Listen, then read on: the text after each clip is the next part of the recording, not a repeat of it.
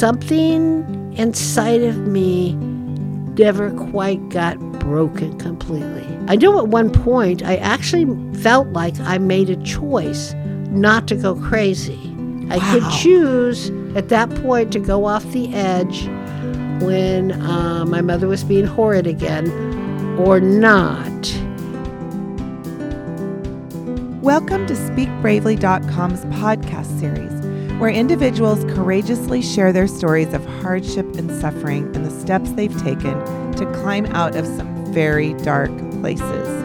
Whether you're suffering from depression, anxiety, loss of a loved one, financial hardship, addiction, loss of your home to fire, or any other adversity that has left you hopeless and lost, we hope you will find in this podcast companionship and hope. Grab a lifeline and join us as we help each other find our way back to stable ground. I'm your host, Shawnee McBride. Today we welcome Amber Palmer. Amber is a marriage and family therapist, an artist, and she's also the founder and director of the Mind Vacation Fine Arts Program in Chico, California. Amber, thank you so much for being with us today. Thank you for having me. Of course. Why don't you go ahead and start wherever you feel comfortable. Yes, I look forward to talking about how I feel that I have resiliency and that I have survived trauma and abuse over the years by the resources that I was given early on. And so I'd like to address my resources first and then talk about the traumas and how those resources might have helped. That's a great way to do me it. To be able to not stay attached to the trauma and be able to move forward in Absolutely. my life. So as a child, young child, I felt like before the age of 4, I was loved by my parents and grandparents, and we had an extended family. I was very fortunate in that I grew up as kind of a natural child where I could roam freely in the peach orchards that I lived in the middle of in Northern California. And I had a cowbell that was like my best friend that I took everywhere with me, so that alerted my parents when they needed me. I could ring the bell and I could come running and they wouldn't worry. And so that was my safety net. I always had cats or dogs or pets around who were like my best friend. Yeah. Then as I got older, I had people who, even if I only were around them for short periods of time, they planted a seed where they showed me that they loved or appreciated who I was uniquely. I had an English teacher who encouraged me to continue with the reading that I did. Books were also my solace. I would spend hours and hours by myself at the top of the windmills that I wasn't supposed to be in the orchards or in a tree somewhere or an old barn, and I read and I drew. So, of course, you know I love hearing that about your English teacher. Yes. And that books helped to save you. Yes, they did. Yeah. And I also had a little lady in my neighborhood who, because I didn't have a lot of friends, she would invite me in and encourage me to do crafts with her and, give me milk and cookies, and was just very delighted to have me be who I was. Wow, bless people like that in the world, right? Yes. That was really very, very helpful because the rest wasn't there all the time. Yeah. It was more challenging. And so I had a number of different people along the way. My father also would take me fishing with him, and he was a professional gambler, and he was consistently a winner, so he didn't have the gambling addiction, really. Okay. It was a job, but he taught me how to study people and how to trust and not trust, and how to read both body language, words, people's tells when they were lying or when there was something. He taught me an awful lot about the game of life and my ability to at least have a piece of paper and cheap watercolors or a pen or pencil and to draw, to kind of draw out my feelings and find some solace through that, through my childhood. Oh, yeah. Drawing helps a lot of people. Right. Right.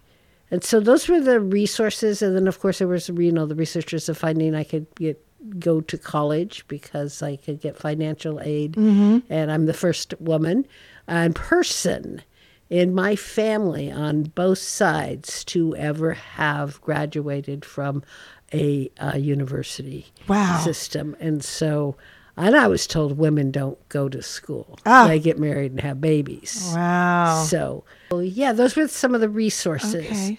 So then, good thing you had some resources because you've been through some stuff. Right. From a very early age, my family background was unstable and somewhat violent. Early memories of my father coming home late at night with blood all over him, my mother screaming and my father saying, "It's not my blood. I'm not." Oh, my goodness. Wow. I'm not dying. Someone had attacked him in a card game. Wow. And so that was one early memory of witness at an early age. But around the age of 4, I no longer was the baby. I was kicked off of the lap of being the favorite grandchild on both of my grandfather's side. And then one grandfather became extremely emotionally abusive.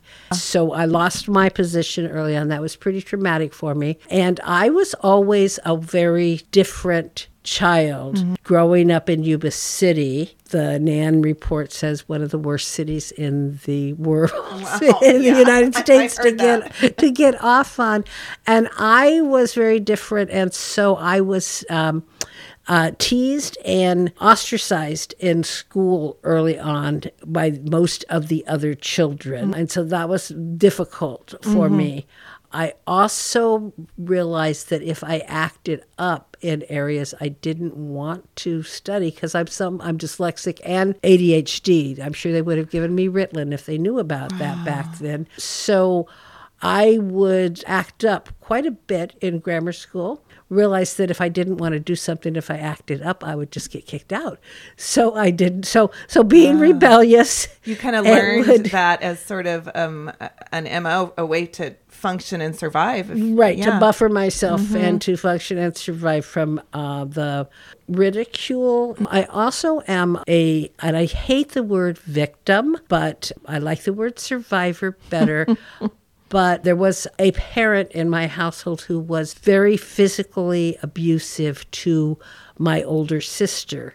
And I was a witness to that, and not being able to do anything to help in that circumstance was extremely difficult. And I had a lot of guilt and shame that's traumatic. Related to that. And I also, in teenage years, one of my sister's soon-to-be husband tried to molest me on the night of her wedding shower, and then continued to try and harass me or molest me in my family's home over the years, until I finally stood up to him and said, "You touch me again and I will yell rape right here, right now in this, tell you to quit touching me," because he'd corner me in halls and things like that. I didn't speak up because my nickname from being a little child was Hoodlum. So I had been encouraged to be the kind of rebellious, rowdy one,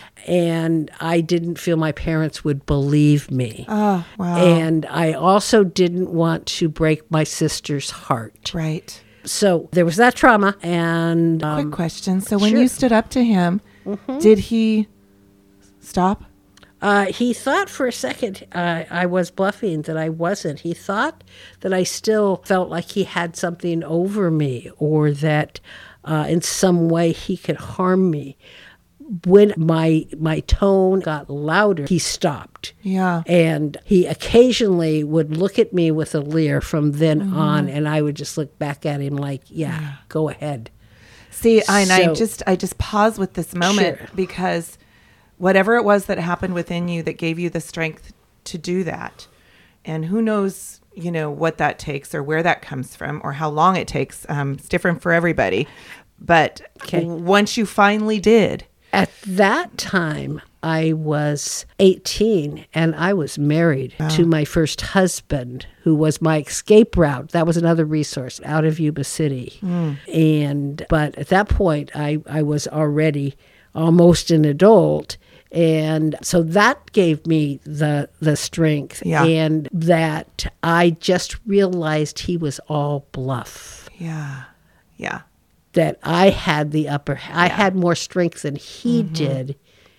That must have been In kind my of empowering for you, quietness, just to know that yes. you could stand up to somebody. That Yes, way. that was very empowering to me at that point. Yeah. So there's been many, many other traumas along the way. You know, we spoke before the interview, and Amber Yes. told me about just one thing after another, and I thought to myself, how are you here, and how are you thriving?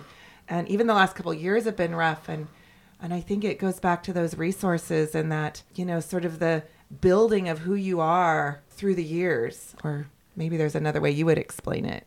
I think that inner strength comes from something inside of me never quite got broken completely. Might have gotten splintered off for a while where I didn't even recognize that it was.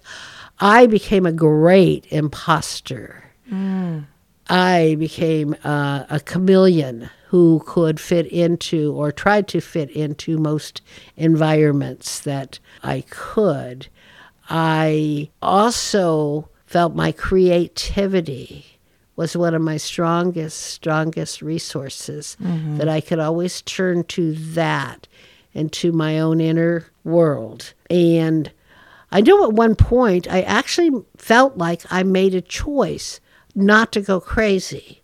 I could choose at that point to go off the edge when my mother was being horrid again or not. And I decided, you know, it's kind of like choosing good and evil. I decided, no, I didn't want that, because then it would always be a weakness. Yeah. So instead, at a very early age, I started reading psychology books. And when my mother would act up, I would just read paragraphs from the book about what she was doing. Wow. Yeah, I could see how that would help you feel like you had a little more understanding and a little more grounding about what was happening to you with her. Right, and I was always drawn towards a deeper, even though I went to church as a child, I'm not a religious person, but I'm a spiritual person, and I've always felt a deep connection to something really spiritual, that if I listen, I feel connected to some direction. And over the years, and more so of late, the joy of manifesting and the joy of letting go of things that happened. I don't have to be those memories themselves. Right. I can remember them. And forgiveness isn't one of my big ones, but it's not also like I don't harbor and go over and over and over again the same scenario. Learning the Zen of letting things go has been really helpful for me. Not forgetting, but the forgiveness comes from myself. Yeah.